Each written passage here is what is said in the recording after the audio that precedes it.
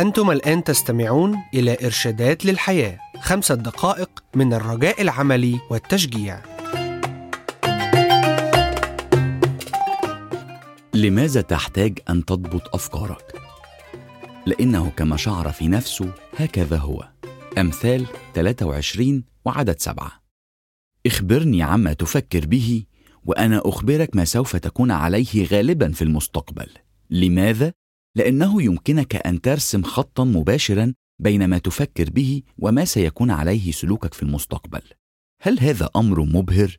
منذ زمن بعيد تفكر كاتب سفر الأمثال بالعهد القديم من الكتاب المقدس عن العلاقة بين ما نفكر به وبين سلوكنا، ولخصه بهذه العبارة: لأنه كما شعر في نفسه هكذا هو. وهناك عبارة تقال في عالم الحاسبات الإلكترونية: عندما تدخل نفايات ستحصل على نفايات. فالكمبيوتر يعمل تماما ما تأمره أن يفعل طبقا لتعليمات البرنامج المكتوب، فهو لن يعمل أي شيء لم تبرمجه عليه مسبقا، فهو لن ينتج ابتسامات جميلة أو يقدم باقات من الزهور عندما تطلب منه، فالكمبيوتر لم يبرمج على ذلك.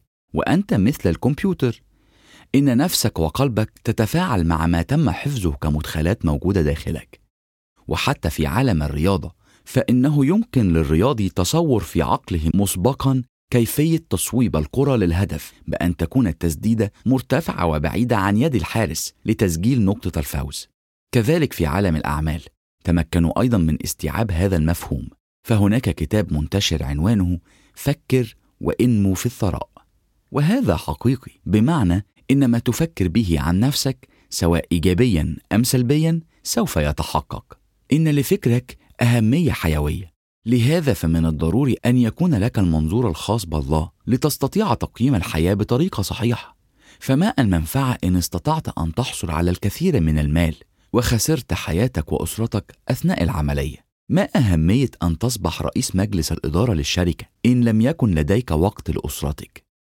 المنظور الإلهي هو الإطار الوحيد الصحيح لحياتك القادر على أن يثمر نتائج دائمة. وعندما تضمن ذلك يبدأ فكرك الصحيح عن الحياة ببناء سلوكيات وأعمال تنتج طريق صحيح للعيش، ويصير التساؤل هو: ماذا يريد مني الله أن أفعل؟ ما هي مقاصده وإرادته لأسرتي؟ وأين يريدني الله أن أذهب؟ لن يعود الأمر أين أذهب أسرتي ستتبعني، بل سيصبح فكرك في الأمر متكامل، وتبدأ في تصور النجاح من منظور الله، وهو أمر يختلف عن طريقة التقييم الخاصة بالبيئة والحضارة، وكذلك ستختلف عن طريقة التقييم للعديد منا أيضا.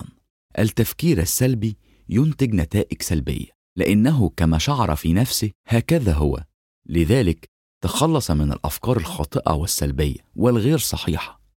اطلب من الرب أن تتعامل معها، ثم ابدأ في برنامج الفكرة الصحيح. كيف؟ ابدأ بضم أجزاء من الكتاب المقدس كل يوم. أقترح أن تبدأ بحفظ هذه الأجزاء.